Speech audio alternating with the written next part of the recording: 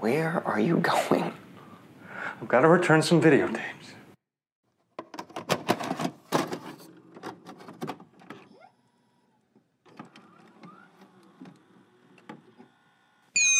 Hi. My name is Stephen King. I've written several motion pictures, but I want to tell you about a movie called Maximum Overdrive, which is the first one I've directed. Wow.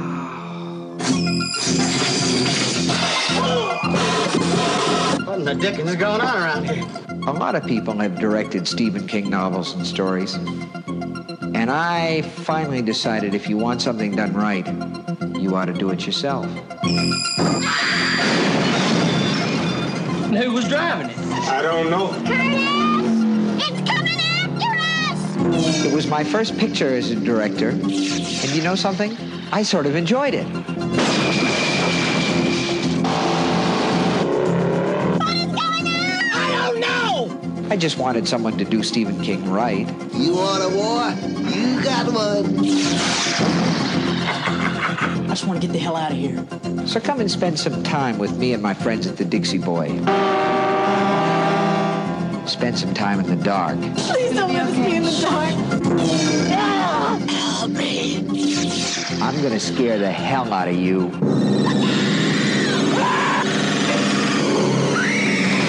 And that's a promise. You're going to get us in an awful lot of trouble, man. We already in trouble. Maximum Terror. Jesus coming and he is. Maximum King. Maybe tomorrow will be our world again. Dino De Laurentiis presents Stephen King's Maximum Overdrive. What's going on, everybody? Welcome back to the video stores. Of course, this is Late Fees, a podcast where we run your favorite filmmakers and films through the gauntlet to determine whether it still checks out or whether it's time to put that shit back on the shelf. I am your host, Justin Davis, with my other hosts as well, Wesley, Pat, Eric. It is our spooky Halloween episode. We have Cam. He's back from, I have no clue where he was. Cam, he was in New Orleans. He is, of course, I would say Cam is a part of he's been indoctrinated at this point. He's a full part of the team, so I have to stop leaving him out of here. Cam, you are a part of the team. You're part of the Late Fees squad. Staff. We move you up to full-time from part-time. People loved you on the Halloween episode, and I want to thank everybody for listening to that Halloween episode. Our most popular episode to date so far.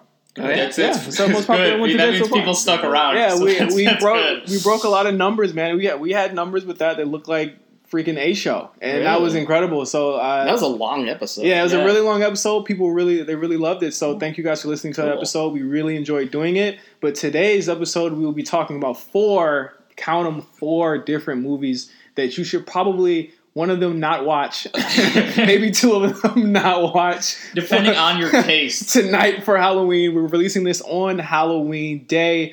But before we start with our films. What have you guys been up to? Let's start with Eric. What have you been up to, Eric? Just working. I'm really tired. We're all violently hungover. It is the weekend before Halloween, and you know what that means. That means it's kind of funny in LA, like the Saturday before, if it falls on a weekday, which is like it always has since I've been here. It's like the weekend before you start seeing Little Red Riding Hoods walking down Sunset. It's like being in college. Like LA's Halloween is like a college Halloween. Absolutely. Basically. Let me interject, and there's a little bit of revisionist history here. Oh boy. Wes and Pat are violently hungover. Justin and I are so dedicated to Late Fees that we stayed in like wholesome boys and watched two of the movies that we're talking about today. We didn't even dress up or drink. We ate Shake Shack and called it a fucking night. Oh yeah, that was fun. Also, I will suggest do not watch these movies hungover. It's very makes them aggressively worse.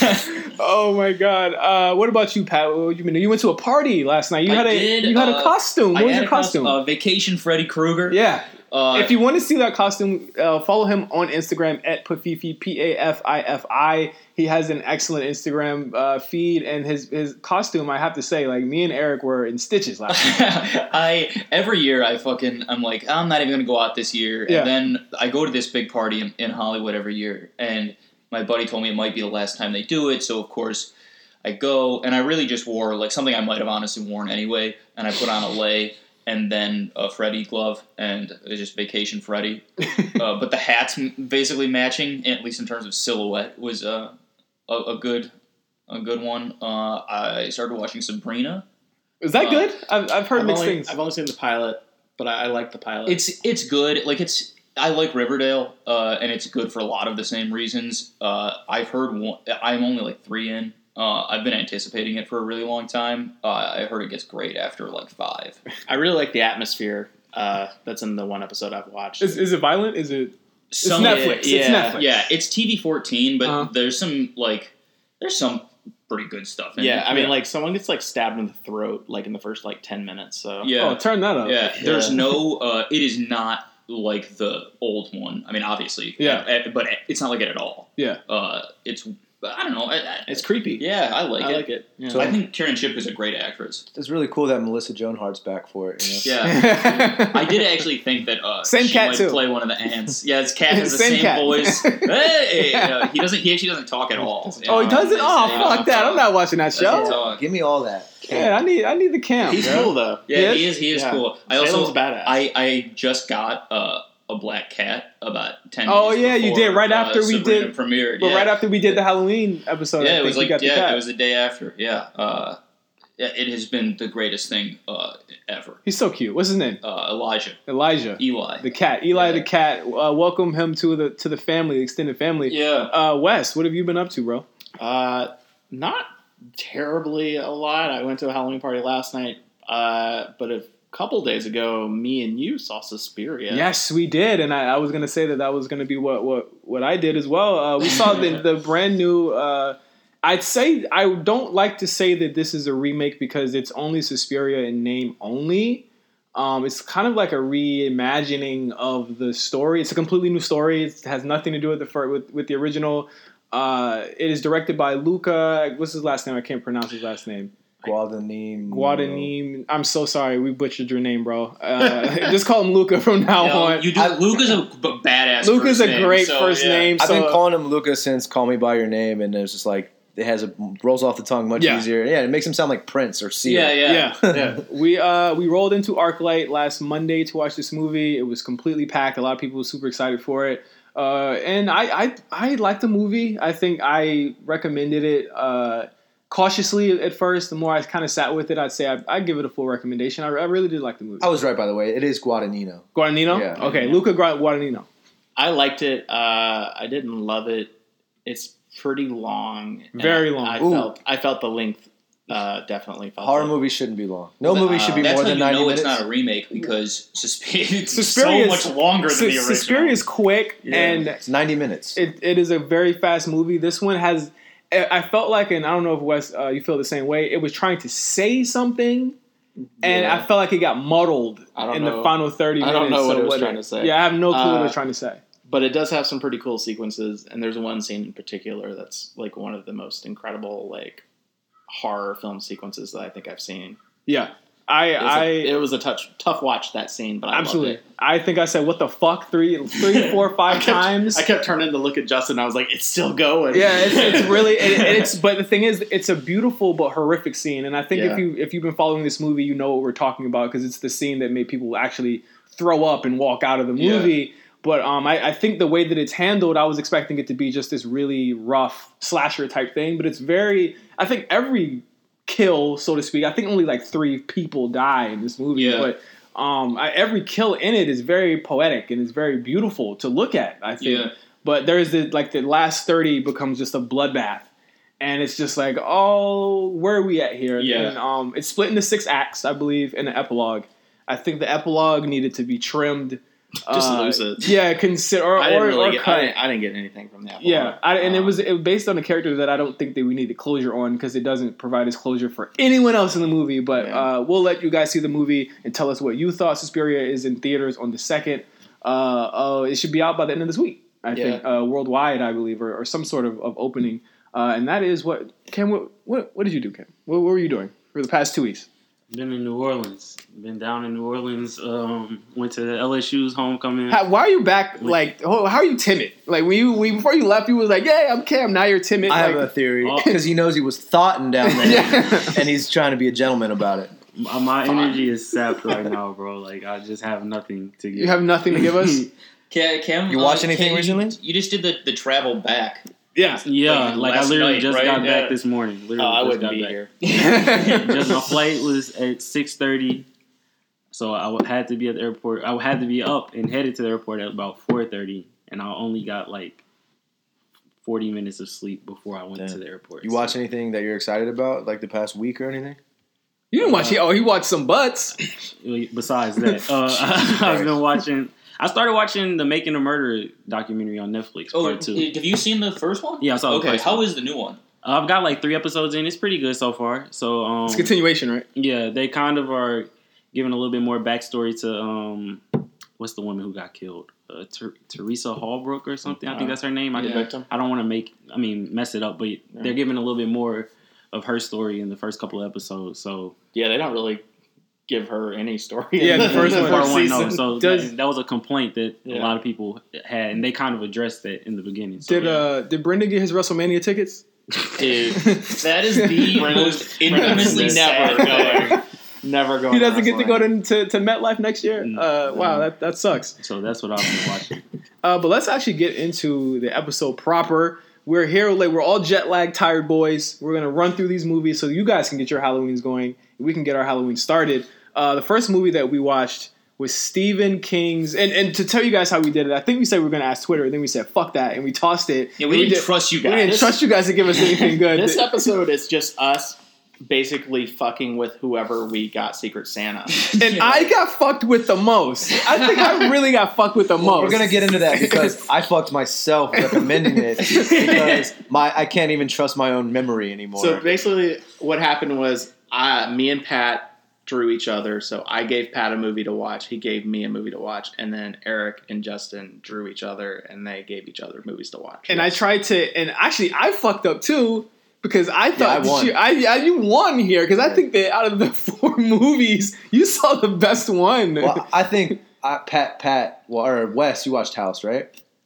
I love House. Yeah, I don't even know if Pat knows that I have House on criteria. Yeah. Oh shit! I had it to force myself to finally watch it. Yeah. So no, I'm excited to talk. Next year, we're trusting you, Twitter. Let's just say that we're gonna trust you next year, Twitter, Instagram, anything. By that time, you guys will have been indoctrinated with our personalities. You'll know what we like. Because I was really gonna give Eric something really fucked up, but then I was like, you know what? I think he needs to see that last scene. I misremembered. I thought that you hadn't seen it, but Cam hasn't seen Sleepaway Camp, and I forgot he wasn't going to be back yet. Yeah, we watched it at my apartment last year. Yes. So damn it, I got I got a hall pass, and we got to watch Sleepaway Camp 2, which we'll get into, and I think is infinitely better than the original. And I had way more fun. Wait, so you watched Sleepaway Camp 2? Yes. Oh man, I got a lot to say about that. Yeah, we have a lot to say about that movie. I didn't realize we had flipped, but that's cool. I texted the chat. I was like, "Hey, quick audible, boys. We're watching 2 now." See, I was already drunk. Yeah. I figured it was Halloween, but so the first movie we're gonna watch or we're gonna talk about is Maximum Overdrive, Stephen King's film. It came out. What year it come out, Cam? 1986. 1986, a year before I was born. Wow, shit's crazy. Hey, we weren't even thought, or we might have been thoughts at that point. We might have been thought of. I don't know. I don't know if I was a mistake or not. Anyway, people were getting busy. That's all I know. A lot of people were getting busy in '87. Thanks, Mom and Dad. But Maximum Overdrive is a movie, and I'm going to let you guys do your own synopses for these movies this time. So Pat, you drew this movie. What's the synopsis of this? Okay, Maximum Overdrive is a movie where Stephen King was like, everybody makes my shit. I'm famous because people take my stories and make them famous movies. I'm making some of my own shit into a movie. Huge mistake. Basically, the plot of Maximum Overdrive is, as a comet passes by Earth, machines, especially large trucks, are coming to life and terrorizing people. Literally, trucks are and running people off the road and appliances. Yeah, appliances. So some people end up trapped at a truck stop diner where Emilio Estevez leads like a crew of people in battle against like some trucks who basically have trapped them in this truck stop. Sentient pickup trucks and monster trucks and 18-wheelers. It's as insane as it sounds. Yeah, and so there's one point where like they find out that they have a bunch of rockets and they start shooting the trucks with rockets, and then some of the surviving trucks force the humans to like fill them up with diesel. Like it's I said this earlier. It's like the thing people make fun of Stephen King, like in the Family Guy Stephen King episode where like he picks up a lamp and he's like, all right, here's my monster. I gotta write a script in 24 hours. It's like that. It is that. Like it's literally like other than a comet. Like there's no explanation for like why this stuff has come to life, and it's really schlocky. It's really B movie. Everybody is like so stupid in the movie. Like that. Emilio Estevez in this movie. It's crazy that he's in it. Ironically, there are 2 movies we watched this weekend that have Estevez's in them. That's true. That's weird. There are 2 movies this weekend that we watched that have Estevez's in them. That is the link between all of them, the 6 degrees of the Estevez's.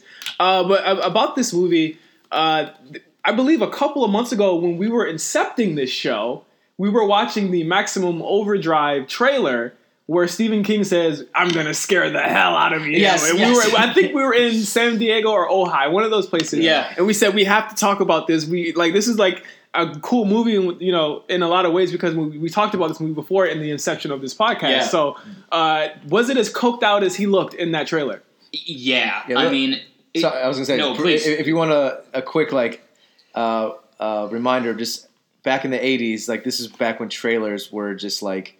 Showed everything. Not even just showed everything, but like known for insane narration and just like sort of goosing up the excitement for you instead of just letting the movie scenes play out. There's like a narrator like literally being its own hype man. But this one is the trailer for Maximum Overdrive is like a one shot of Stephen King, eyes bloodshot, like eyes as wide as anything you've ever seen, and he's like talking shit like. They say if you want it done, you got to do it yourself. And I'm going to scare the hell out of you. And like he was known to have a nice little coke habit back then, and it radiates through the screen. But like it sort of is a nice companion piece to just how batshit crazy Maximum Overdrive is. Yeah, I mean it's a really crazy movie. It's fun to watch. Like I would say it definitely does veer into like so bad it's good territory. Sure. Despite having like really few likable characters, the cast is like really wacky, and like they kind of sell it. Yeah, a part of me thinks Emilio Estevez was like duped into this, thinking this was going to be something like Repo Man. Because it was 2 years after Alex Cox's Repo Man, like a cult classic. It's like, oh, more weird stuff with cars, supernatural things with cars. I'll do this, and it turned out to be like this madcap. Schlocky movie. Like the broad beats of this story could have been written like by an 11-year-old.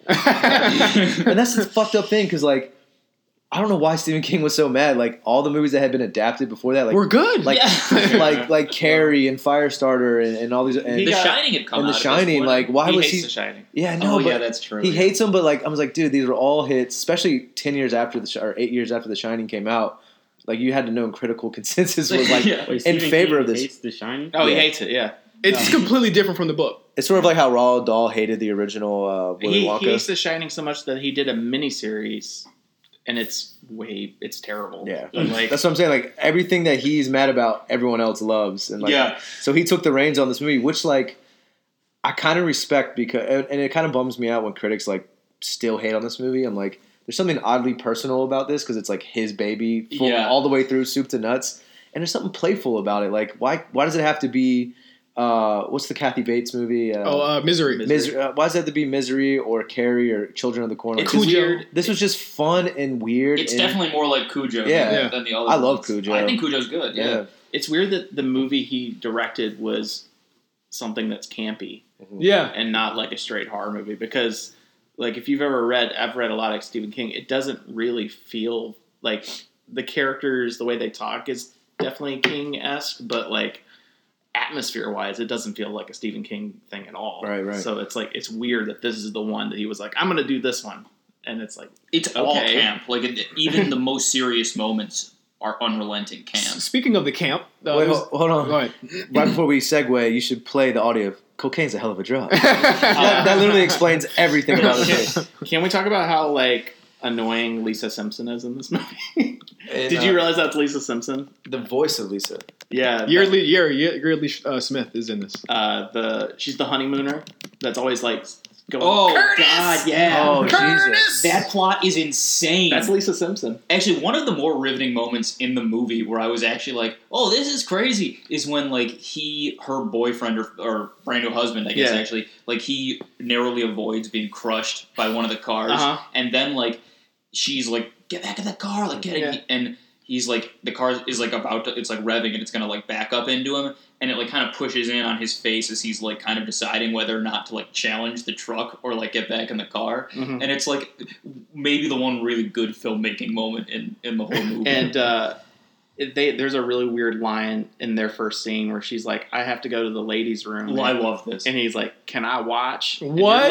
That was the coke talking. Yeah. That was definitely the coke What are you talking. talking It's about? seriously like a good, like we gotta stop for gas. Good, because I have to go to the ladies' room. Like, oh, can I come in and watch? Like, no, you can't come in and watch. Like, it's just such It's like so weird weird. 80s schlock. And also the romance between Emilio and that random girl is really bad. Oh yeah, Like- terrible. Like they meet for the first time. She's like, "You're cute," and you're like, "What? What's going And on?" then they're having sex. Like They're having 20 sex like minutes later. immediately, and she calls him hero, and it's kind of gross. That's how it happens. I'm just going to tell you this right now. That's pretty much how I've always had sex. Speaking of camp, there was one particular thing in this movie that Stephen King requested he needed in this movie, and that is the music of AC/DC. Oh man, How did that enhance or make this? Did it make the movie better? Did it it enhance doesn't. it? It definitely doesn't make it scary, Yeah, it but doesn't it makes it sc- fucking kick ass. Yeah, like when I was watching it, like the AC/DC soundtrack was probably the thing that hurt my hangover the most. But I was also like, the movie wouldn't be as good if like AC/DC wasn't just fucking banging right when now. they give the truck like its own theme song, and it's, Yes. and it's literally just guitars going ring, ring, ring, ring. it's awesome. I think the AC/DC thing, Walton, definitely strips the movie of any tension, or scariness. It probably is to the benefit of the movie. Anytime I remember that it's those guitars from fucking AC/DC, I can't help but think of Spinal Tap, where he's like, these amps go to 11. Yeah. Why not just keep it at 10, but make 10 louder? And I mean, like, but this goes to 11 because the guitars are so cartoonish in this. Yeah. It like you forget that you're watching a movie that's supposed to be scaring you. You're like, oh no, this is like this is almost like Michael Bay-esque. Like I think a young Michael Bay was watching this, like, oh, this could be cool for Transformers 20 years from now. It is like Transformers. Yeah. Like when you're just watching like a truck drive along and like you know you're supposed to be realizing like, oh, the truck is also thinking right now. Like And then Emilio Estevez literally fires a bazooka at one. It's like, okay, this movie whips ass. Yeah. I love, and I know this is so obvious. It's like the most iconic thing of this movie. The Goblin truck is like, oh, it's great. It's amazing. Cool, yeah. Like, where did he find this thing at? Like, I don't know, but there's a new. Actually, what inspired this choice was there's a new Blu-ray out by Vestron Video. It's an incredible Blu-ray. There's like a ton of special features, and one of the features is about the Goblin truck and the guy that restored the Goblin. so it still exists. around. Yeah, That's He awesome. tours with it. Okay, But he tours with it. Yeah, no, like he like literally got it from like a garbage dump, and like it was just in his backyard, and his kids would play on it and like make it into their playhouse. Yeah, and then he was like, I should probably restore this. Yeah, there's a great part of the movie where Emilio's walking past. I think Emilio is walking past the truck, and the slogan on because this is like an 18-wheeler truck, the front of which has like the comic book version of the Green Goblin's face like embossed on it, and it's a toy truck, and the side of the truck says like the toy company on it, but then the slogan for the company is another huge load of toys. And so like there's a part when Emilio's walking past the truck and he's just like framed against something that says like another huge load. I'm like, this is bizarre. What is going on? Can we talk about how insane the giving trucks gas montage is? It's so weird. They act like it is the most they're torturous. Like they act like it is the most torturous thing for the humans to do. Like they're like just filling up trucks, and then they like cut to someone and he's like, I'm dying, and then they like show Emilio's hands and he's got all these like scabs and sores on. Like it doesn't. There's no effort in gassing a car up. Like, look, guys, don't you see? Stephen King was making a point about the gas crisis after Carter. See, I can't even spin this into a. Yeah, there's nothing in this movie, and I saw this movie a really long time ago. There's nothing there. That's there's what's so nothing great. No subtext. Yeah, there's no it. subtext at all in this movie. It's just and that's why insanity. That's why it whips ass. It's like, I can literally turn my brain off and watch trucks come to life. I don't know. Did you not get the subtext of that scene where that waitress just loses her shit and she's like, "We made you." Oh, that was insane. Made you. Give that woman a posthumous Oscar right now. This movie. She dead? Oh my god! Yeah. I'm assuming everyone from this movie except she Amelia. died in the movie. That's true. So she's probably dead in real life. Yeah. That's how movies work, right? I honestly do. I would say in terms of checking it out or shelving it. Yeah, I need to know. We need to know. I would say check it out if maybe you just want to throw it on in the background. It is definitely a so bad it's good movie, but it's bad. Like it's definitely so bad. Did he scare the hell out of you? It was one of the least scared I've been watching something. No, it wasn't scary. There's no scary parts of the movie. So, Cam, how much money did this movie make again? $7 million, $7.4 million. $7.4 million made in the United States. I don't know how this didn't. $10 million budget. Oh my god! I don't know how this didn't ruin his career. I don't know how it did in at least it crack did. 10. He never directed again. Yeah, it was definitely grand opening, grand closing on the directing. It's just so funny. Like, fuck this shit. I'm making my movies from now on. No, I'm not. Yeah, like we'll probably include it in like the link to this, but it's imperative you watch the trailer because yes, they don't even really, if I'm not mistaken, they don't really show the movie. It's him just talking about the movie, wide-eyed and coked out, right? With like lightning sounds. And he's shit. in front of the Green Goblin truck. He's in, yeah. So there's props from it, but it's like he is the trailer. He is the trailer, and he's like talking big grease, like, "Oh, y'all gonna doubt me?" Like, no one was ever doubting you, dude. Like, we love the movies you wrote. What are you talking? He was mad. He said, "Y'all gonna doubt me?" Like he was big mad for no reason. But yeah, after Maximum Overdrive, I mean, yeah, he went right back to just his writing, his normal writing. Whether it was like TV movies, which he did a ton of, and then of course, Shawshank was right around the corner after this. So, Stephen King had one of the most lucrative entertainment runs of all time, translating his text to the screen. But we're like in the middle of a Stephen King Assance right now, and he never went away. He never went away. He's he's a Trump provocateur on Twitter, and he does hate him. Yeah, he does hate him. Some of his stuff's pretty good, but Stephen King also, for anyone who's interested, has written one of his best books is a book on writing. Actually, really, it's called On Writing, and it's like one of the best. It's about screenwriting. It's just about writing in general. Huh. And it's great because like he's managed to like be both. I mean, he's really poppy, obviously, but he has like a pretty like for a pop writer has a very good reputation, which is a pretty difficult thing to achieve. Sure, like that Family Guy. That's a pretty good bit of been like, here's my villain. It's a lamp. I need to write about it in 24 hours. Yeah. Like that really is like. Imagine if he just took the time to like take time writing something. I don't know what's happening. It's just like it's so like. The joke in the Family Guy episode is like literally like his phone rings and they're like, "Hey, are you sending that manuscript tomorrow?" And he's like, "Yeah, definitely." Oh shit! And then he hangs up the phone and he's like, "Shit!" And then he's like, "Oh, rah, rah, rah." And, like picks up the lamp and he's like, "Okay, I got it." That's and starts writing. But yeah, the Castle Rock's getting pretty good acclaim too, right? On Hulu? You watched that, didn't you? Yeah, but I mean, he's not really involved in that. But isn't that based adjacently off the Shawshank Prison? But Castle Rock is a location that is in a lot of Stephen King's novels, and so it's taking place in that location, and it references other Stephen King books, but it is not actually written by Stephen I'm just gonna King. fuck with it because I like Andre Holland. He's one of my favorite actors. It's pretty good. I Really? watched the whole season. It's not perfect, but it's got some good stuff. When I finish Forever, which is streaming on Amazon Prime now, which is great. I love it. I'll watch that. Eric just cashed a check from Bezos. Definitely. I don't even know if they're going to pay him for that. Let's move on to our next movie. So Pat had Wes watch House. It was 1977, correct? That is correct. What's the synopsis of House, Wes?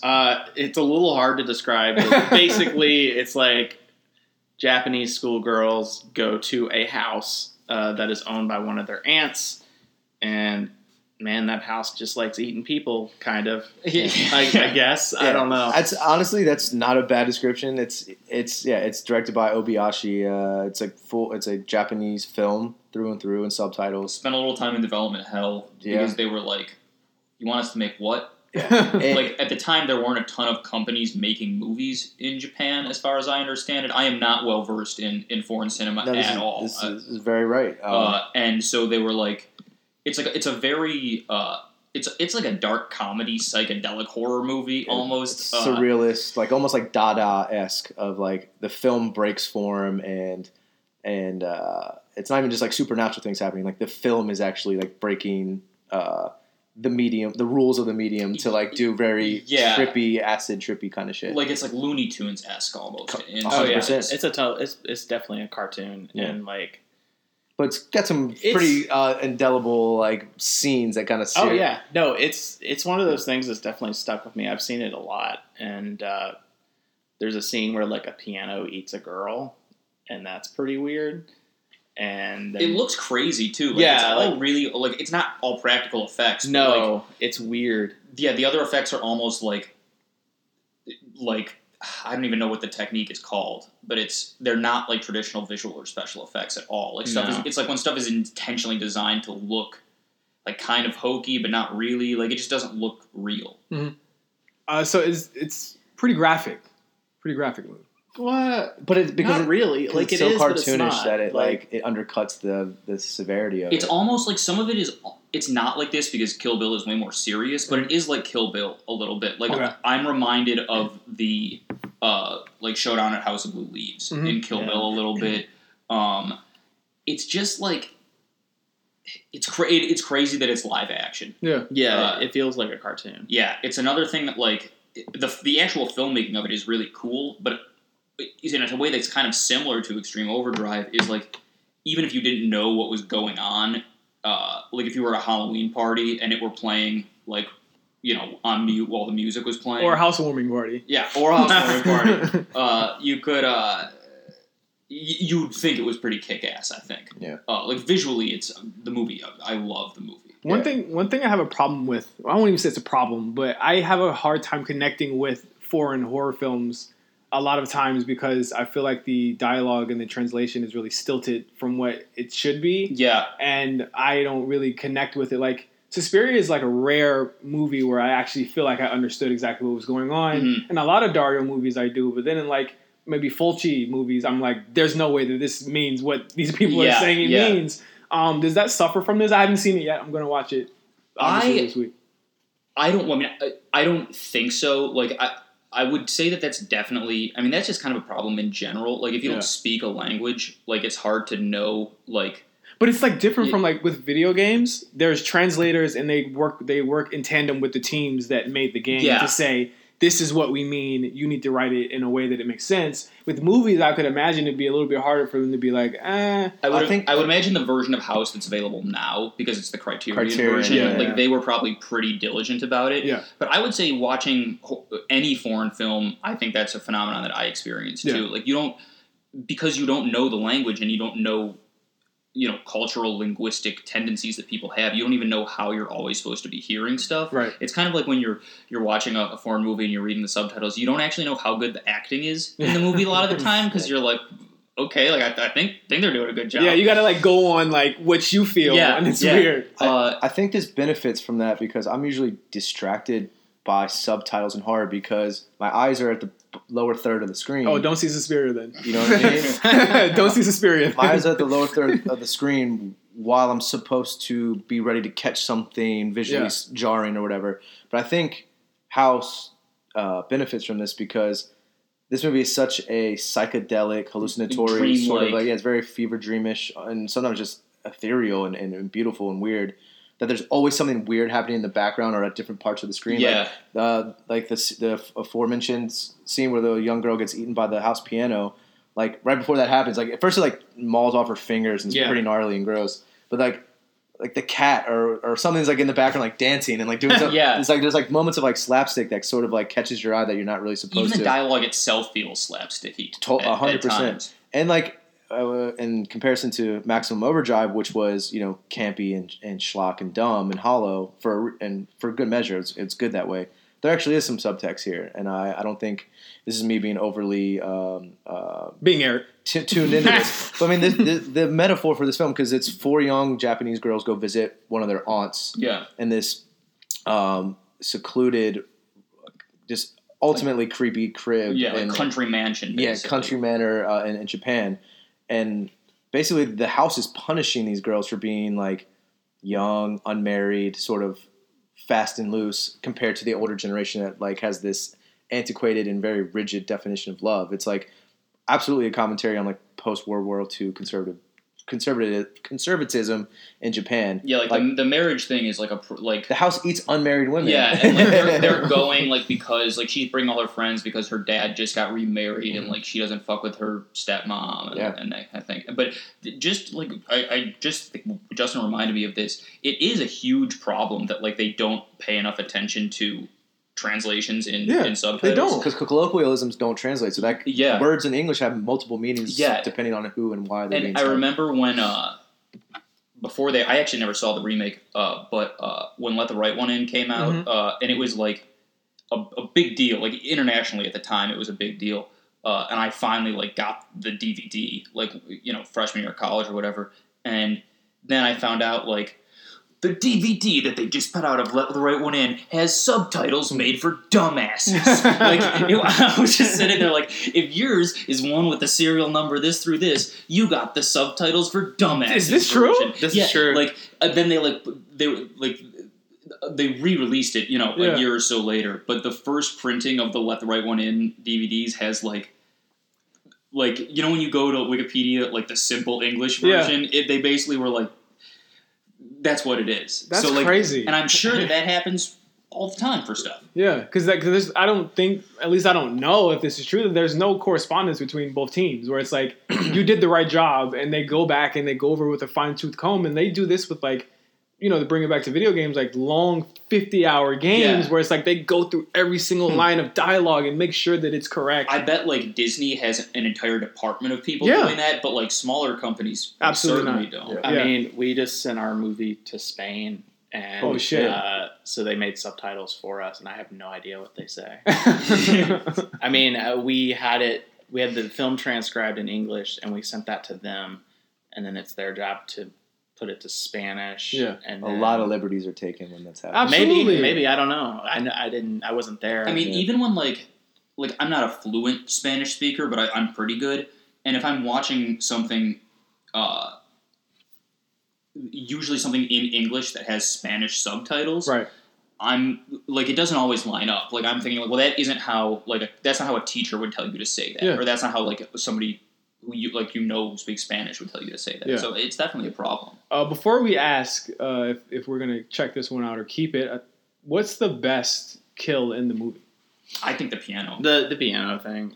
There is another memorable. What's the piano thing? A girl's playing the piano, and it basically like devours her while she's playing. Yeah, like hands, fingers eaten off. Like the keys becomes like a maw and like a mouth, and like starts chomping her up, and like it's bloody and.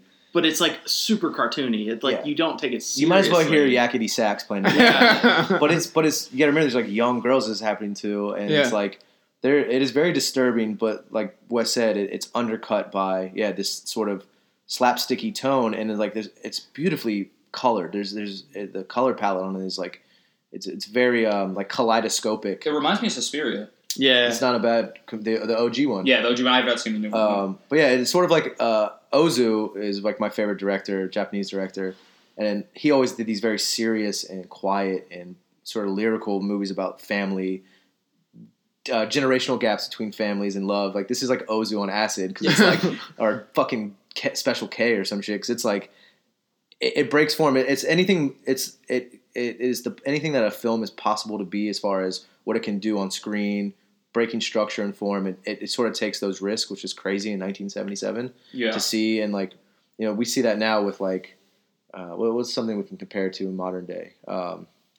Somebody help me. A movie like this? Yeah, I'm just saying like something that's really surreal. It's almost like it's not exactly like this, but like Speed Racer. is kind of like this. Not bad at all. It's like Speed Racer meets Monty Python of like a girl gets decapitated and her head like still talks and like floats. What? Yeah. There's I was about to say one of my favorite scenes is like she finds the head in the well of her friend, and it starts laughing at her, and then it rolls away, and then it flies through the air and bites her in the butt. Yeah, it's ridiculous. That's what I'm saying. So it's like you don't know whether to laugh or scream, but I think that's a perfect balance of what a horror movie can be, and just film in general. It takes a lot of risks. It's crazy. I'm trying to say this without sounding like the most ignorant, like Western white guy. And I just mean like watching before I was watching Japanese like actual movies. My only, and I think this is true for a lot of people, my only introduction to Japanese culture was through anime. And there's anime has habits that U.S. cartoons don't have. Sure. But there are definite like you can it's not the same. I'm not saying like, oh, how this is like a real life anime. Like it's, I mean, some aspects of it are like that. I mean, when that head is flying at her butt, it has like the lines of like the, you know what I mean? No way. I mean, it moves really quick. It kind of looks like that. But like what I mean is like it isn't dissimilar from that, and like watching it, and like I know you've watched plenty of anime, and like you will see like it's like stuff that like if I didn't know, I would think this was stupid. But, like, I know that this is just, like, a Japanese thing. Like, it's like how we were talking about the only knock you could really have on Halloween would be the acting style, if you were unfamiliar with it. Yeah. Because no one talks like that anymore. Yeah, exactly. So I think it's just, like, people might get hung up on the unfamiliarities with it. But there is some crazy shit in there. Yeah, it's just, like, an hour and 40-minute, like, hell ride. It's 98, yeah. Yeah, so right there, on the cusp. And it's, So, Wes. Yeah. You keep this, or you? Yeah. No, I love this movie. Yeah. Okay. So Wes got it easy. I got it easy from all of us. We this needs to be said. Like we all thought we were like dunking on one another. No. I'm gonna throw you a fucking curveball, baby, and like we all love the movies we watch, except maybe Justin, because we'll get to why I was my recommendation. I think we've reached that now. Yeah, we have. But after this, we're going to talk about the final two movies we watched. I think the most pain that I've seen, and also like the most glee that I've seen this weekend. So right after that, on the Halloween episode of Late Fees, we'll be right back.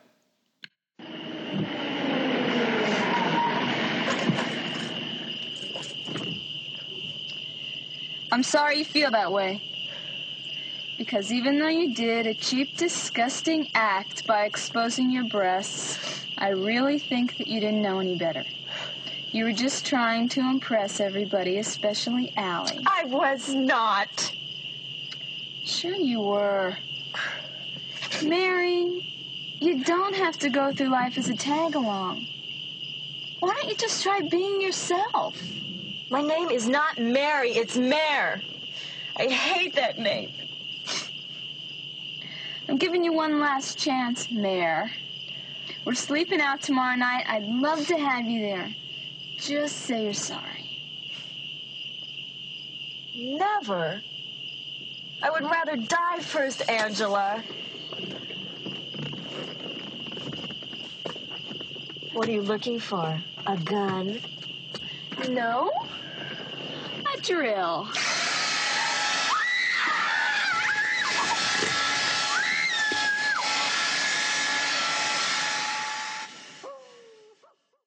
We're gonna scare the hell out of you. Welcome back to Late Fees. I am Justin, of course, joined by Eric, Wes, and Pat, and Cam.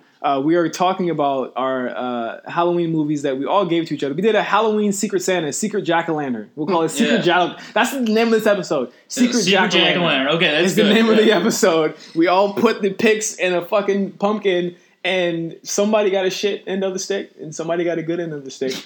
And you know what? The next movie we're going to talk about is my movie that I got, and it was a shit end of the stick.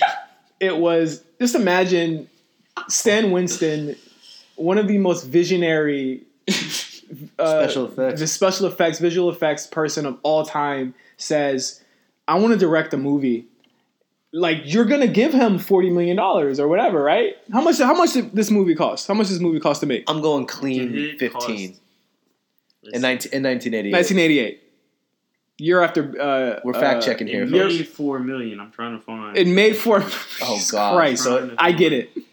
I can't. There's no budget. There's no budget information. Keep looking. I'll keep going. So they give him a sum of money to make his own movie. He makes his own effects, everything, and he says, "You know what? Here's the script. Just adapt this." And he says, "Okay." And he said, "You know what? This movie is called Pumpkinhead."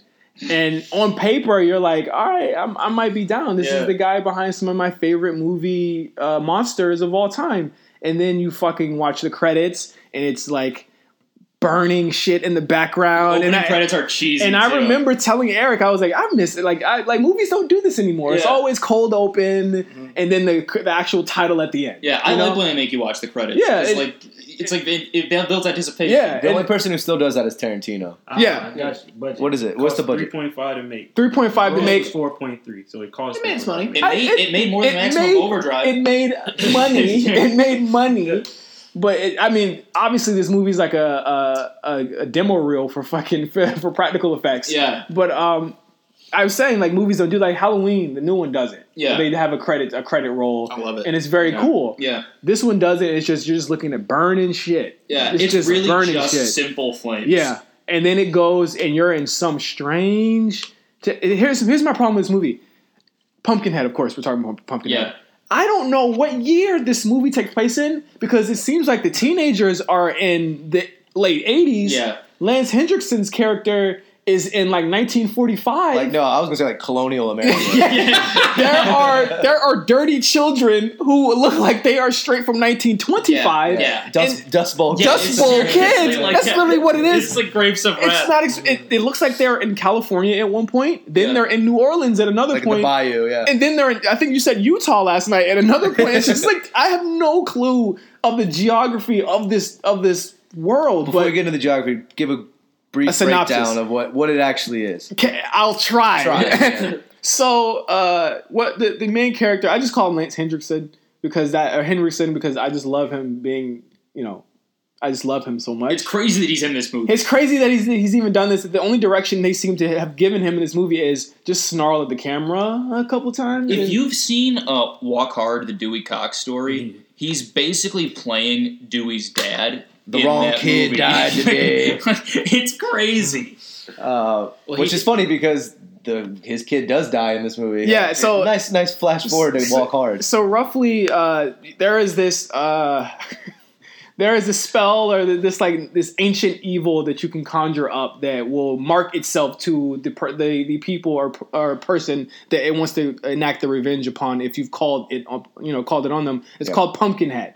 So they tell you the story there, kind of don't tell you a lot about it. It's like a weird colonial guy who looks like it was just really like a week ago from where it was. And then it goes to the present day. Just says the present. The present. Yeah. Like as if I could confuse it for, 1975 New York.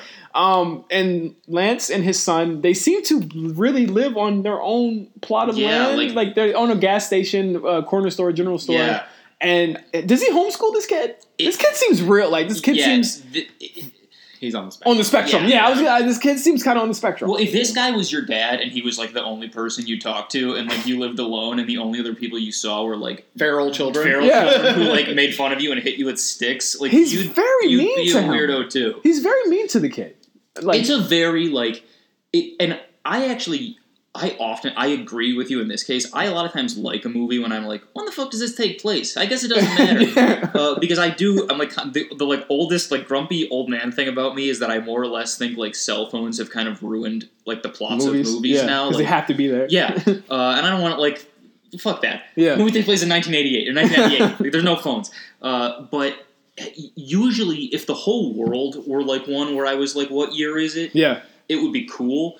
But it is weird when, like, seriously, like, the Ski Patrol crew from, like, an 80s movie shows up and, like, they're fucking with him. Yeah. Like, that's who it is. And they're dressed so differently. They're all dressed in different periods. Yeah. That it's like, even though the Dusty kids they're from the same area, realistically, that Lance's character is from, they're dressed completely different. They look like steampunk. So Lance and his son live kind of alone. Live in squalor. He's a widower. They definitely everybody lives in squalor. and these kids, these motorcycle racers, these like dirt bikers, bike. like they're like on their way to go camping, and through like a really convoluted dirt biking accident, like they kill how convoluted is this accident where they say, you know what, let's take our bikes off the fucking truck because all we're doing is shopping for regular supplies to go to this like cabin. an apple. and they're like, you know what, let's do a couple laps on the hills. There's some bitchin' hills over there. Let's go do a couple laps. The kid, Lance tells his child specifically, watch the dog. If you were to look at this kid and heard how this kid talked, I would not allow. Yeah, you would be telling the dog to watch the kid. This kid is like the BB-8 of children. Like there's no way this child is capable of doing these things by itself. Of course, the dog gets away from the kid, and the motorcycles go up then down. There's like a very long play here where the motorcycles are going up this hill, down this hill. One of the motorcycles misses the kid. The second one, and I hate to sound really mean here, it looked like it grazed the motherfucker. There's no way the kid is dead. It is not like a He kills the kid. I mean, the kid also ran by like 5 adults who just watched this little boy run right past him into the line of fire of motorcycles. But after they were punked by a bunch of dusty kids that they could have literally just beat up. Oh yeah, I forgot about the really apple. Strange. It's a strange fucking. This movie sucks. I don't think it sucks, but I think it's strange. This movie sucks. This is one of the worst movies I've seen all year. You know, this is like considered kind of a cult classic. I know. Like they're wrong. People love this movie. I know. They're wrong. I don't. I'll say this: I don't love this movie, but I do kind of dig it. It's weird. I dig parts of it, but it kind of let me down. I would say. But anyway, so his kid dies. They leave the scene of the car. The kids all for one. Who's like he's not that good of a guy. He stays and like but the not so good of a guy. He flips a fucking switch, and he is the most evil man on earth. Yeah. I actually liked him. So the kid dies. The dad finds him. He takes the kid's body to the cottage of a witch who keeps the body. She says, "Go to a graveyard by a pumpkin patch and dig up this stuff and bring it back to me." He does that. That stuff turns into Pumpkinhead, and then Pumpkinhead like stalks and kills these teenagers before what's his name Henriksen. Before he realizes it's the bad thing. Yeah, to like, do. I shouldn't have done this. Like, revenge begets more revenge. Also, I'm like now genetically linked to Pumpkinhead, and we both have to die. Yeah. Yeah, you kind of get that, but I mean, Lance goes on like a RPG like journey to find this witch. Yeah. By which he has to go to the shanty town. I love the shanty town. But I would love it more, Wes, if it actually connected to every other set piece in this movie. Yeah. This is like in a completely different movie. It looked like it was in like the Goonies or something. And I love that like there's that kid that's like, hey, I'll show you where the witch lives. Bunk. What's his name? Bunk, right? Bunt. I think that kid actually is one of the better. I love that parts of kid. the No, movie. he's great. Yeah. He's good. I really do like Bunt. He actually, even though like the movie slows down again when he comes in, because of course Bunt can't die. Like they're like, oh no, we can't have Bunt die. He's like the most likable person in this movie. So he finds the witch. The witch is crazy. The witch is crazy. Yeah. But at what point does he walk into this house and say, maybe I shouldn't do this? Well, the whole time I was watching, I said, dude, if you're going to go through all this trouble and you want these kids to die, kill them. Just load up your rifle and go kill them. Like, why are you summoning the Hellspawn to take care of this for you? Like, you're causing way more. Like, this could have been done quietly. He has to bleed in order for Pumpkinhead to... Yeah, he's slicing his fingers open. Like, he has to do this ritualistic... like worship to appease this witch. The witch says like, I gotta do some stuff before it work. Yeah. Like, bring it back here. I gotta do some stuff to it before it also, work. Lance brings his dead ass son everywhere he goes. It's like Weekend at Bernie's with this motherfucker. Amazing.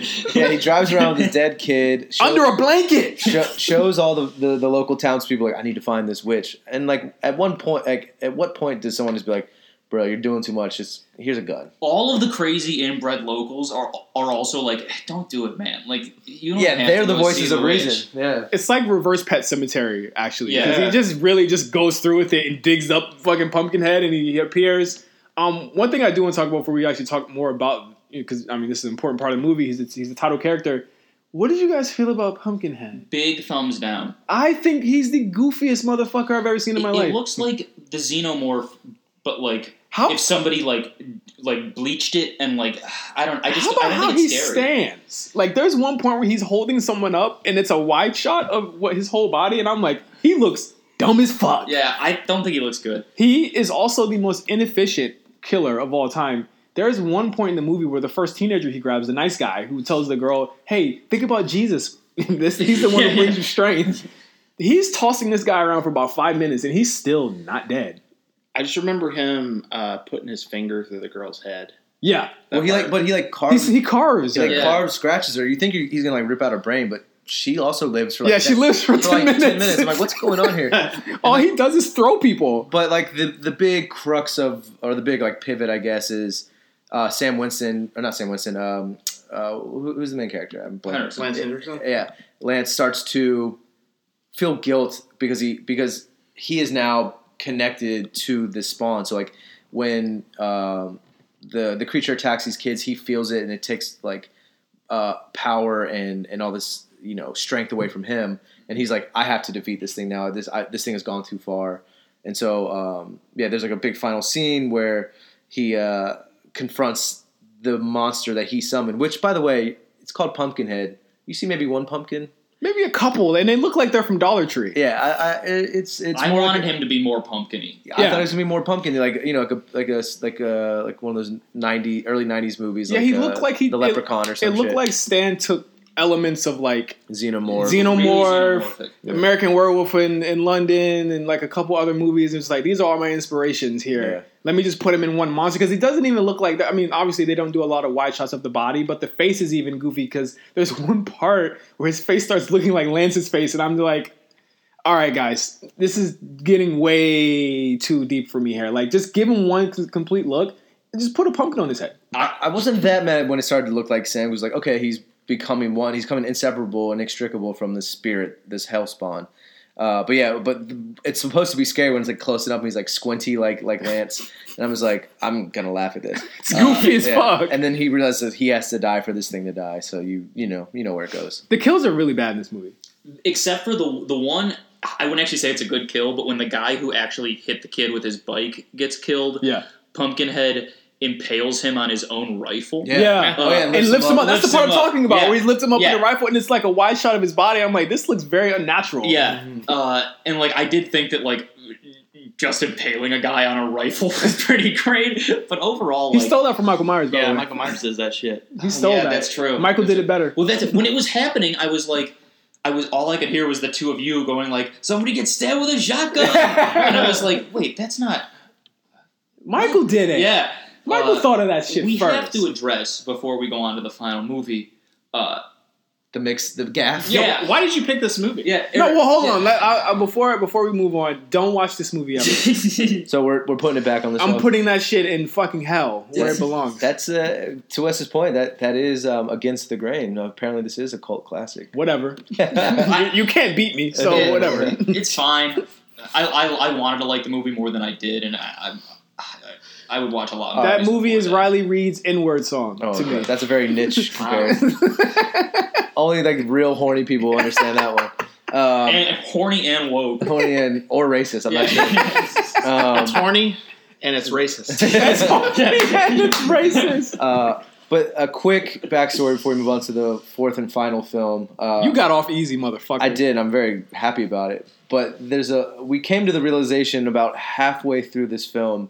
It was about hour and 40 minutes or so. About 45 minutes into it, I'm looking around and on my phone, I'm scratching my head. I'm like, Justin, this isn't the movie I thought I was recommending for you, because I had a quick from the draw, quick from the hip response to Justin when I told him he was going to watch Pumpkinhead, and my 3 horror aficionado friends were actually impressed. They're like, nice pull, Eric. That's like really good, and man. then I said, Pumpkinhead, it's been a couple years. Yeah.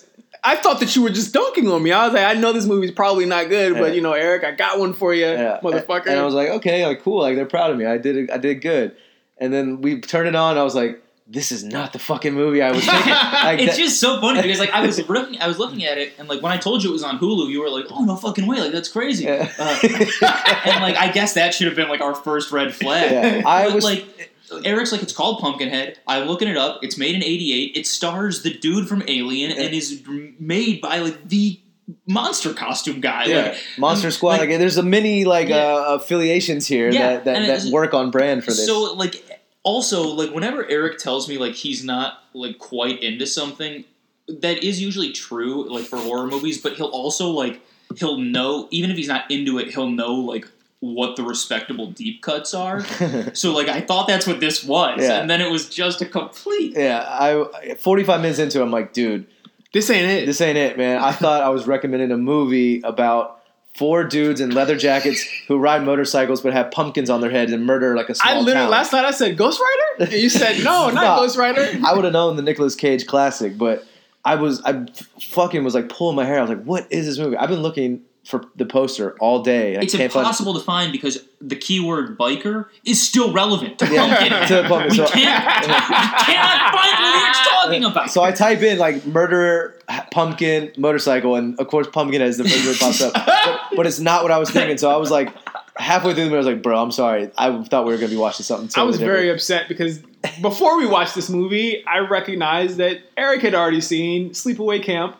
And I was like, you know what? Let me slide over to the second one because even though it's not as beloved as the first one, it's still infamous. It still has things that I could consider problematic within the movie, within the first 20 minutes of it, that are literally like, okay, we're in uncharted territory here. But you ended up fucking loving it, and I watched it again, and I was like, oh shit, I really love this movie too. Yeah, I actually haven't seen the second one, but it sounds like Wes likes it or at least respects it enough to have a lot to say. The first time I saw this, I hated it first time I saw it. I'm kind of backwards. The first time I saw Sleepaway Camp 2, I really liked it. And the more I've watched it in like the past few years, I like it a little less each time. Like it's one of those movies that like they like did a weird like dream sequence just to pad it out. Yeah, because they like didn't have a movie that was long enough, and like this movie's short as fuck. It's real short, and it's barely like a movie. Barely has a plot, and we'll let Eric speak to it. But 80 minute runtime. Like I'll let Eric speak to it. Really, but it has literally like very little to do with part 1. But to me, it looks like it had the bigger budget between 3 and 1 combined because they do awful. 3 is one of the worst movies probably of all time, but they filmed it back to back. Yeah, which makes it even more perplexing. But Eric, Sleepaway Camp 2, can you give us a quick synopsis of it? I guess you kind of also have to give a quick synopsis of 1. Yeah, and chime in if I'm missing anything. We overshot number 1, so I could watch 2 for this.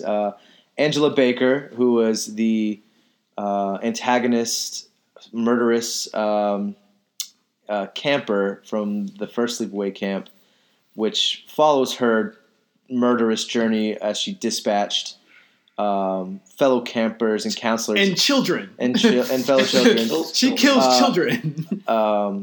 In the original, which was all sort of the texture underneath it was that she was having gender dysmorphia, sexual identity issues, and she grew up in a very traumatic and abusive household that made her suppress all of this, and it sort of transmogrified as violence and murderousness. But you don't find that out until the very end of the movie, after she's killed all these people, that she still has male genitalia. And I don't know. This is the most like intellectual reasoning. Most people would just say she had a dick. She had a dick at the end. She had a dick. So and I'm sorry, Cam, we're spoiling it, but I'm telling you, the actual visual of it is more sickening than we could ever tell you. I'm trying my best to it's wild. Use the appropriate language to describe it, because literally the punchline of the movie is like dun dun dun, and it just zooms in on a dick. Yeah, and it's like that's why she's crazy, because she's trans. Like it's kind of insane and offensive, but also in a way, in a very backwards way, it was.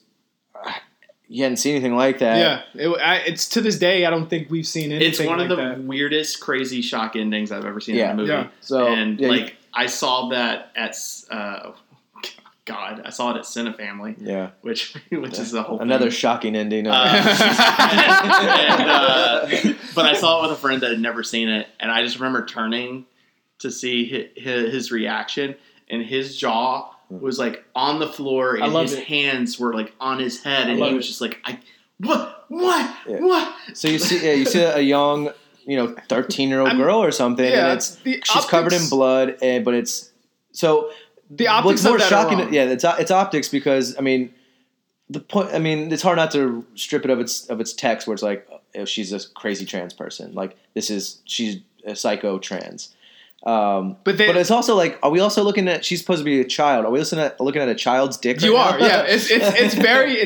But the thing is that the actual actor who did it was an adult. Like they had a mask of. It was Ken Jeong from Hangover. They had like an actual grown adult, and they molded Angela's face, and they made him put a mask on, and so which is why it looks so weird. Well, yeah, it looks weird on the wide shot, but in the front shot, it's actually her. It's a man's body, like an adult man. Yeah, but so she's still a girl, but the big reveal is still like, she was once identified as a boy and still has male genitalia. And why? And obviously the optics, like you said, are wrong there. But I think why it's been an endearing movie in a lot of ways for people, that identify as transsexual, transgender, because it's like the first movie where they actually have a representative like that. And it's wrong, but it's like shocking, and it's also empowering in a lot of ways. It's very true, and I was speaking off mic about it too. I would never try to speak for anyone about this, but I actually read a review from a trans woman on Letterboxd, and she was just like, Letterboxd.com. Check them out. We have great Letterboxd. Where she was like, I watched this for my own perverse. I had to know. Like I just wanted to see if it was offensive as I heard, but it was like there was something liberating in watching a trans person, get back at all these people bullying her and all this other shit. And sort of, yes, she's bad and she is not, this isn't like a revenge thriller. She's a bad person and a murderer, but like it was there's something like backwardsly. You can't not view it as a revenge thriller almost because of that's why I like number 2 so much because I think that leans more into it. Yeah. Did you want to say something else before I get into 2? No. So what is 2 about? 2 is a much easier to explain. It's a direct sequel. Angela Baker's back. She's a grown woman now after a full post-op. Did they say that? Yes, she says she had she went through shock therapy and the surgery. Yeah. So I totally missed that. Yeah, she went to a mental asylum for the murders, but while she was there, she was also like mistreated and like they tried to think it was something that they could like do a gay conversion therapy or something to get rid of it, but it didn't work because that was her identity. So she had a surgery to fully transition into a woman.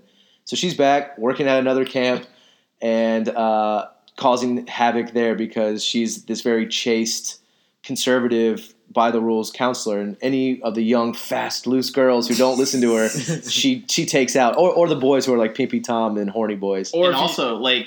Important to note, completely different character.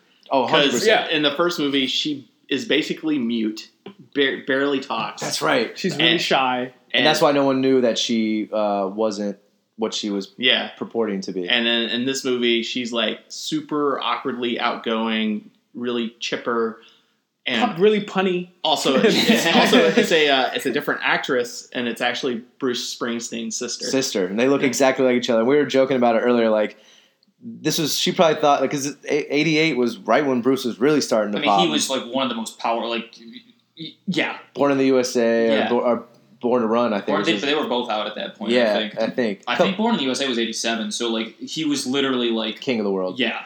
So I can just imagine those conversations like, guess what, big brother? I got my big break too. I'm right on your heels. I'm gonna be just as famous as you. And she never did anything after this. Born in the USA was 84, so Bruce had been like king of the world for a while, and then she did this. The biggest rock star versus like a C budget horror movie. But yeah, so Angela shows up at this camp and is like, by the rules. I don't know how. I guess there was no background check. Yeah, I was gonna say they should have run a background check. But the only person who does know is like this Reaganite, like blonde-haired jock whose dad is a cop. He's like, my dad was one of the people who arrested Angela, and it's because they're telling horror stories at the beginning by a campfire. And the cold open features one of the gnarliest kills I've seen in like a very cheesy 80s horror movie where they're talking shit about Angela. They don't know this is that girl. This is the same girl. She walks up behind someone who was disrespectful, hits her in the head with a log, splits her wig down to the white meat, blood everywhere, and then just cuts her tongue out. And then she makes like a James Bond kind of pun, like shouldn't have been talking shit or something like that. And it's just like Sleepaway Camp 2. Yeah. With like rock music. It's like the first movie starts so grim, like of kids like laughing and playing and all this stuff. It's totally different. Yeah. And then the next hour and a half is literally this counselor murdering all her campers. Like no one asked like, hey, why is there 6 less girls in your cabin than there was like 2 days ago? And then she keeps telling them I had to send them home. They broke the rules. But she has like a death shack that she stashes all the bodies. Just like Jason. Yeah, I was going to say, just very Jason. And, and then there's a final girl who like is actually kind to Angela and isn't, quote unquote a slut, so she gets to live. And who plays that final girl? One of the Estevez sisters, Molly. What's her name? I'm blanking on her name. Who's the Estevez sister? Cam? Her name's Molly in the movie. We got the fact check here. But yeah, there's another Estevez famous sister. Renee Estevez is in the movie. And she's like, the pure girl who gets to live the longest. But yeah, some great kills. Just like a throwback to an era where like, not even just camp, but like cheese. Like it was so much cheese. Like just corniness and schlock that you're just like, God damn it, I love it. This is the one with the girl in the shitter. Oh my God, that's the worst one. She drowns someone in an outhouse, and you hear her gagging and bubbling on like it's like 50-year-old shit in there because it's like an abandoned outhouse, and she's pushing her head down with this. After she stabbed her in the back, so she has an open wound. Yeah. Open wound, thrown into a giant shitter. Pokes her head down with the stick. She keeps trying to come up for air, and she's like leeches and shit on her face. Oh yeah, it's one of those movies, folks. It's a mean movie too. It's really mean. I know it's like really like revenge fantasy for Angela because the revenge for Angela is what we wanted to see in the first movie. So this one gives it to you like from minute 1 all the way to like the 90th minute because Angela doesn't take a single L in this movie. She is like the Terminator. Like she's 10 steps ahead of everybody. She's smarter. She's more agile. She's like everywhere at once here. And like everyone, like no one was prepared for her seemingly, even though they knew this like of her existence. And it was just, it was really, really weird. Like I do like some of the counselors. I like the slutty girl was really fun. I thought she had a really cool arc. Oh yeah, there's not. She's the one who dies in the shitter. Yeah. That's not thought. There's not a moment wasted where it's like almost like Meatballs, the movie, where it's like, oh, there's a lull in the conversation, a girl just lifts up her shirt and exposes her breast. Yep. Like there's a lot of nudity, female only nudity. A lot of 80s convos too, where it's like she has sex with some dude and she says, "You don't have AIDS, do you?" And I was like, wait a minute. I was like, wait, what? Yeah. It's after they had sex. Yes, after they had sex. After they had like unprotected sex, and he like definitely like came. Yeah. And then she's like, getting dressed. You didn't have AIDS, right? Like, he's like, no. You're okay, cool. And then it's like goes on about her day. You might be pregnant though. just a wild movie, folks. Like I was so I what's the opposite of dodging a bullet? I like received the bullet that I wanted. I was like, this movie rules. What about the weird sequence where they are parroting like Jason and Freddy and Leatherface? Yes. Oh yeah, there's like a costume night, which lends itself to have like insane reveals, and she gets to cover her face and murder people who are already covered in blood and stuff. Yeah, there's like a kid who has like a leather face and a chainsaw. No, kid has Freddy. It's Freddy. She's Leatherface. Yeah. The kid's Freddy, and the other kid's Jason. Yeah, and she takes one of the Freddy's glove off the kid and like slices the kid's throat. Why was it sharp? Yeah. I was like, why was it sharp? It's extremely dangerous. The fake one I was wearing last night seemed dangerous. Pafif was wearing it last night. We said that it looks like Pafif. Yeah, so she slices one kid's throat, which like I was telling Justin, like, holy shit, like it was one of the best acting moments of like a kid choking on his own blood. It lasts for like 45 seconds, and it feels like an eternity. He's like, that's my big thing with this movie is like the kills like hang too long. Yeah. Like it's weird. They're like, very mean. It's like they forgot to turn the camera off or something. Yeah. Like the tongue kill, they stay on it. For they stay on it for 5 seconds. Yeah. I'm like, what are you doing? Cut the camera. The only one that doesn't get any slack is the drill, because I don't think they knew what the fuck to do with the drill. Yeah. I was telling them too. I was like, there's no tension in this movie. Like, zero. There's no like jump scare, no mute, because there's no music. I don't think so. It's like Angela takes a girl. She catches one of her cabin mates having sex. She takes her in her car and she's like, "I'm gonna give you one last chance, or I'm gonna send you home. All you have to do is apologize." And of course, she's like, like a bratty Beverly Hills girl, whatever. She's like, I'm never apologizing to you, you freak. And she goes, okay. And like casually reaches behind her car. And even the girl is like, what are you reaching for? A gun? LOL. And she goes, no, a drill. And then puts the drill in her head and then she's just dead. I'm like, everything happens so quickly and so like no stakes are involved. It's so crazy. And that's for every single kill. Because even at the end of the shit kill, I know that we keep coming back to this, even though there are like way worse ones. She said, you should have been the first to go. And then it cuts to like another scene. Angela's got quips for days. Like all day. Like there's another scene where there's like one. She kills about 11 people in this movie, I think. A whole camp? She kills like the whole camp. She kills a girl because she was a snitch. And she was like, you're gonna tell. That's literally what she stabs her. Yeah, you're gonna tell. There's another kill where she throws acid in some guy's face. The head kill, I think, really got Eric the head a kill's lot. crazy. When he chops off the boy's head. Yeah, because that's the most intense, I think. I mean, the drowning one in the shit is rough to watch because it's prolonged, but like she just like picks up a weapon and decapitates a grown man in like a matter of seconds. Yeah, I was like, I made this fucking right off. Where this movie kind of fell apart for me, I really think that when it gets to the shack where all they're doing is fucking around in this death shack for 20 minutes, and you see that she has all the bodies strewn around. They're still breathing unless they had some type of prosthetic or they were burned alive or whatever. Yeah. They're still breathing, and I'm just like, I can see them still breathing there. So they're not like the girl in the shitter is still breathing. She just has the lead. I was like, they were called back to set that day. We're gonna need you back. You're gonna need you back because we're gonna be fucking around this shack all day. And then Molly, the girl who survives, ends up getting one over on Angela. One of the worst like hits with a stick ever. She hits her with a stick and she just kind of like slowly falls down. I was like, you think you're too famous to fall down? Like you're just a sister, not like a real like famous person. So she gets away and somehow she killed the camp, the owner of the camp, kills everyone else that had nothing to do with it and where they weren't even worried about her at the moment, kills everybody there. She literally killed an entire camp. She hitchhikes with some lady, and just because the lady was smoking, she kills her too. And then Molly ends up like catching up to her, and she finds it. She's like, "No!" And the movie ends. Yeah. How does what's the resolution? There isn't one. Angela gets away. You think Molly escapes because you think she dies because she does fall off the side of the cliff after like a little tussle with Angela, but she gets up and runs and like she runs up to this car thinking like this is going to be I can get a ride and escape, but Angela had already killed that woman. The woman who's this country bumpkin, her opening line is "No skin off my tits," and that's her opening line. Like, what are you talking about? She's dead. Yeah, she curses and smokes. 2 no-nos for Angela. So I say you got to keep this movie just because it's a righteous sequel to the proper cult classic. Like I think Sleepaway Camp 1 is beloved because of just how insane and like unexpectedly batshit it was. But this actually feels like one of those so bad it's good movies that feels like a proper throwback to that era, which is like you might as well watch it. It's fun. It's 90 minutes of just pure insanity and you'll get good laughs out of it at least. Yeah. I too feel the same way. I think I hated it at first. Watching it last night, I was like, it has some redeeming elements of it. Like I would actually recommend somebody who has seen the first one to watch this because it gives you what the first one didn't give you. Even though there's some like really weird misgendering, I feel like it's a product of the time. Like no one understood any of that yet. Well, the dialogue wasn't the same as now. Like there wasn't a culture of empathy, but also of like scientific understanding. But like a part of me was watching. I'm like, oh no, this like Pat was saying, this feels like a proper revenge where it's like these.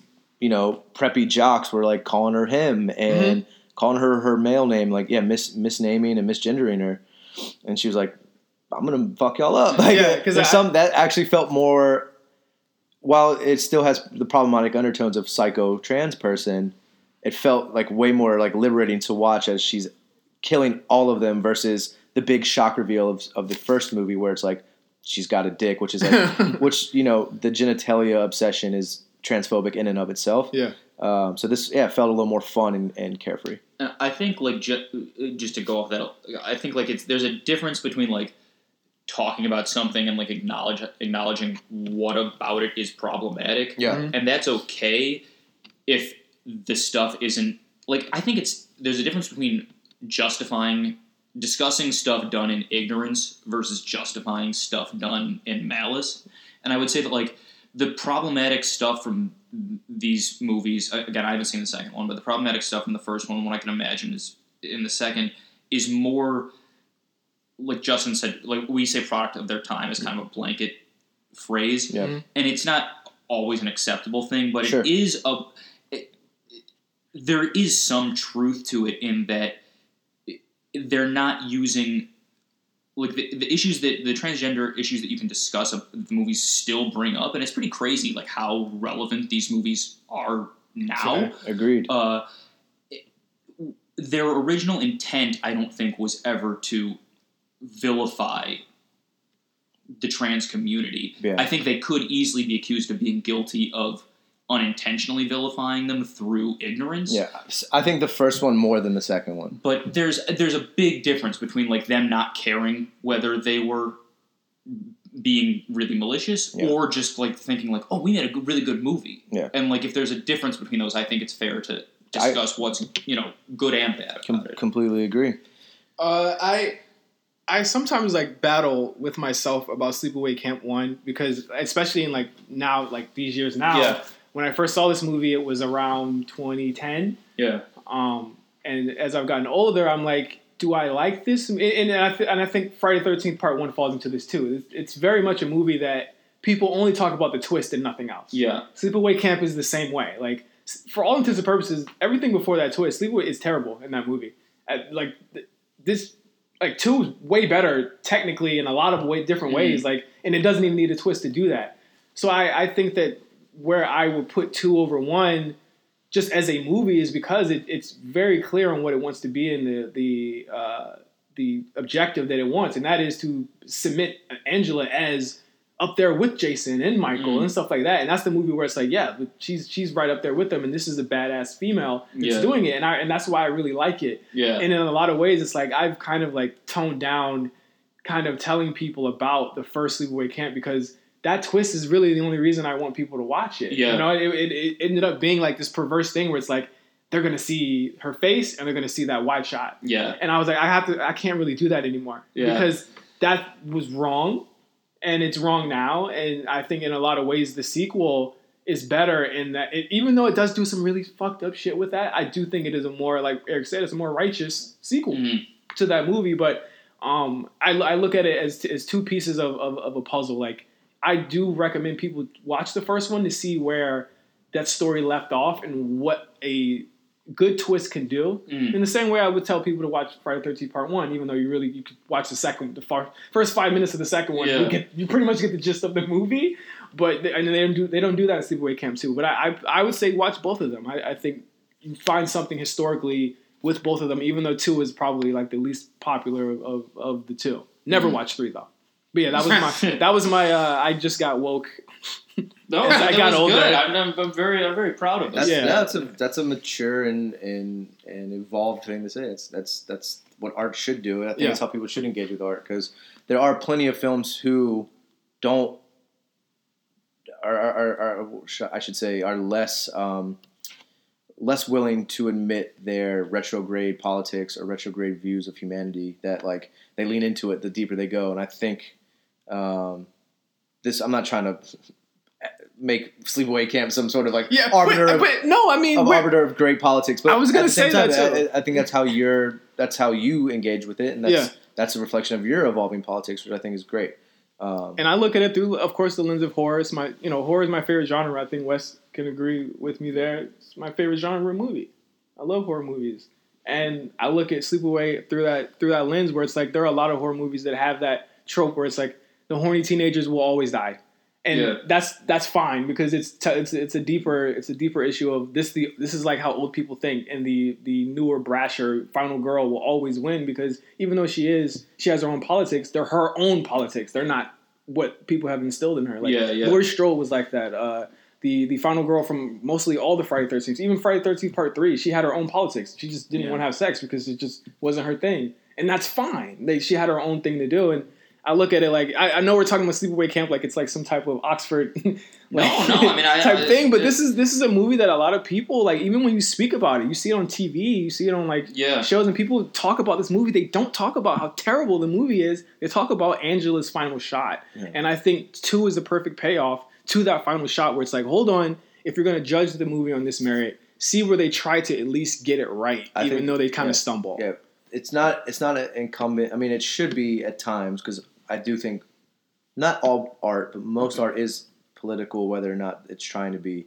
Like, that's more damning of the people watching it than the movie itself, where it's like, oh, like, even if the movie is just like you said, this non-malicious thing, if people like who claim to be woke progressive people are still like harping about genitals, they're part of the transphobic problem. They can be allies all they want, but like it exposes a hole or a failure and a shortcoming in their own personal like empathy and politics, and I think that's important to talk about. Yeah, that was the best for last. Sleepaway Camp 2. Yeah. Look at that. Yeah. Wes, you got any final bars for how you feel about it just as a horror movie? I don't know, like I don't like it as much as you guys, but I do. You're talking about 2? Yeah, I do appreciate parts of it. I mean, I think Sleepaway Camp 1 is a pretty bad movie. Like it's a bad movie. It's not a good movie. But this one does some fun stuff.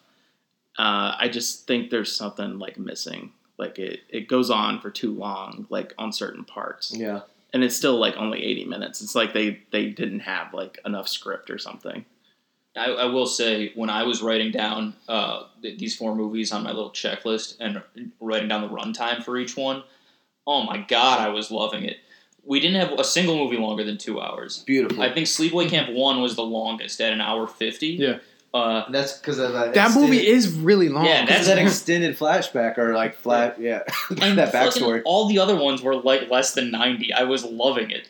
And that's why this episode is probably our quickest. Yeah, it is. We are done with our Halloween episode. Like we said, we got to get out so we can plan our Halloweens, get over our hangovers, and you guys can go out to yours. So that was our episode. Our next episode, oh boy, and just remember this is coming out on a Wednesday, so don't be freaked out by the time this comes out. Oh man, we're gonna see you guys again till the 16th of November. Wow, that's crazy. That's crazy. So just you get a little bit of an elongated break. The 16th, we had to fill that one in. We did Jim Carrey as a replacement on the 16th. Do we know which one we're going to do at this point? I think it's still up in the air depending on the guest. The guest, yes. I believe we will have a guest, our first guest on this show when we return on the 16th of November. Stay tuned. There will be a huge announcement for it. Until then, just be... if you're in Texas, vote for Beto. Yeah, I please. don't think I'm going out on a limb here for this podcast to endorse Beto O'Rourke in the great state of Texas. I think you're getting high fives right now from listeners. And if you're in the great state of California, make sure you vote yes on Prop 10. And this is going against my super left leanings, but just fucking vote for the Democrats. Just do it. just fucking do it. And yeah, because we're not going to see any. We're not going to hear from everybody. So by the time we'll either be sad or Eric will not be with us, so we'll be happy. And hey, if you are in if you're in a place in California where you can actually make a difference, please do it, because all of us are going to vote for Dems in LA County, and like that's fun. But they're winning. So if you can get Devin Nunes out of office with your vote, do it. Yeah. And J.D. Scholten from Iowa, get fucking Stephen King. That was a great turnaround. Representative Steve King, he's the incumbent, the motherfucker who just went and did an interview on Austria right wing. You're doing the point. You're doing the point. You're doing it. You're doing it. I said yesterday, Eric has a point when he talks, and he didn't know he did a point. And I was like, when you do the point, I'm gonna point it out. He just did the point. And I know this term has been neutered because it's lost its meaning, but he's a literal fascist. He's a literal white supremacist. He's literally he's cashing checks from Nazis before our eyes. Holocaust denier. Going over to Europe to speak with fringe right-wing groups. Just get him out of office. I would never say this any other time, saying just vote for Dems, because I have bigly problems with them too. But just get these fuckers out, and then we'll do some house cleaning in 2020. This is ballot fees. So yeah, there goes our closing words from this. I thought this was going to be spooky and Halloween. Hey, fascism is spooky as hell. The biggest. We had to follow our wokest analysis ever up with just a get out and vote message. Voting isn't the only answer. Voter suppression is real, and gerrymandering is happening, and it's a fucking problem. But if you can vote, I know it's not always doing the point. I know it's. I am doing the point. If you can do it and you haven't been purged and your polling places have been closed by these psycho fascists, try to do it, and hopefully we'll have a pleasant podcast on November 16th. It is in Eric's contract. This is the only reason he will keep coming back here is that we give him 10 minutes to do that. So that was the moment. You guys be safe at the ballots this year. Have a happy and safe Halloween. We will see you guys in November. Until then, for Late Fees, this is Justin, Wes, Pat, Cam, Eric from the video store signing off. Happy Halloween, y'all. Until next time. Peace. Bye.